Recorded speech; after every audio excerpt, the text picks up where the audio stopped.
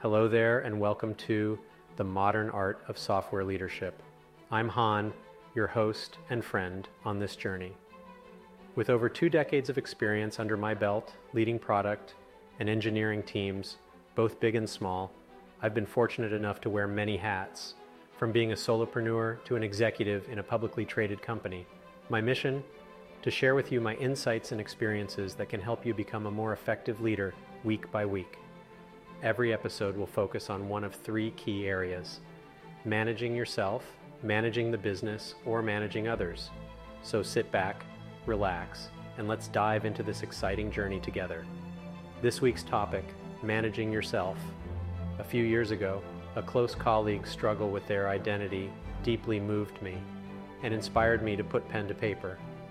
They found themselves caught in a challenging dance of authenticity, trying to balance their true self with the expectations of others.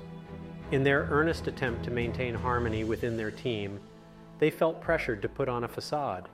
Fearful of rejection, they portrayed a different persona, not only within their team, but also amongst their peers.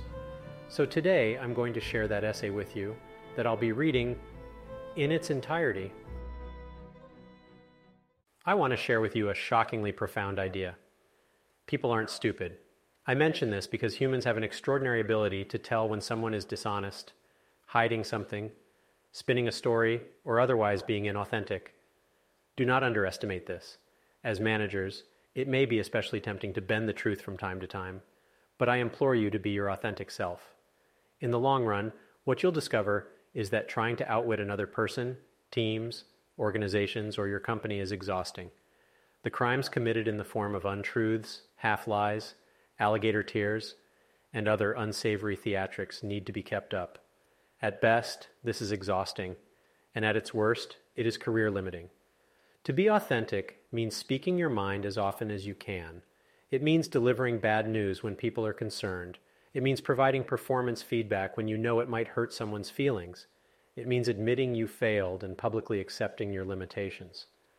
I'm convinced that the troubles leaders face can always be traced back to the moment they were less than authentic. Nobody is genuine all the time, but it's one of those impossible values worth striving for all the time. It is not easy, and sometimes being authentic may irreparably damage relationships. The trick is to avoid the easy trap of being inauthentic, while simultaneously not damaging relationships by being authentic. Should you manage this balancing act consistently as a leader, you'll increase engagement in your organization's cause, and you'll simultaneously increase belonging. There's a secular movement, as I'm not sold yet on bringing your whole self to work.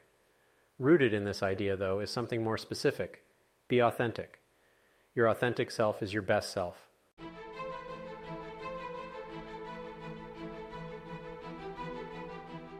And there you have it, folks. That's our show for this week. I've kept it short and sweet to respect the value of your time. It's my hope that you've got a taste of what our podcast is all about. If you'd like a sneak peek of upcoming episodes, do consider subscribing to our newsletter at h6i3.substack.com. We're always eager to hear from you, so feel free to share your thoughts with us at h6i3@h6i3.com.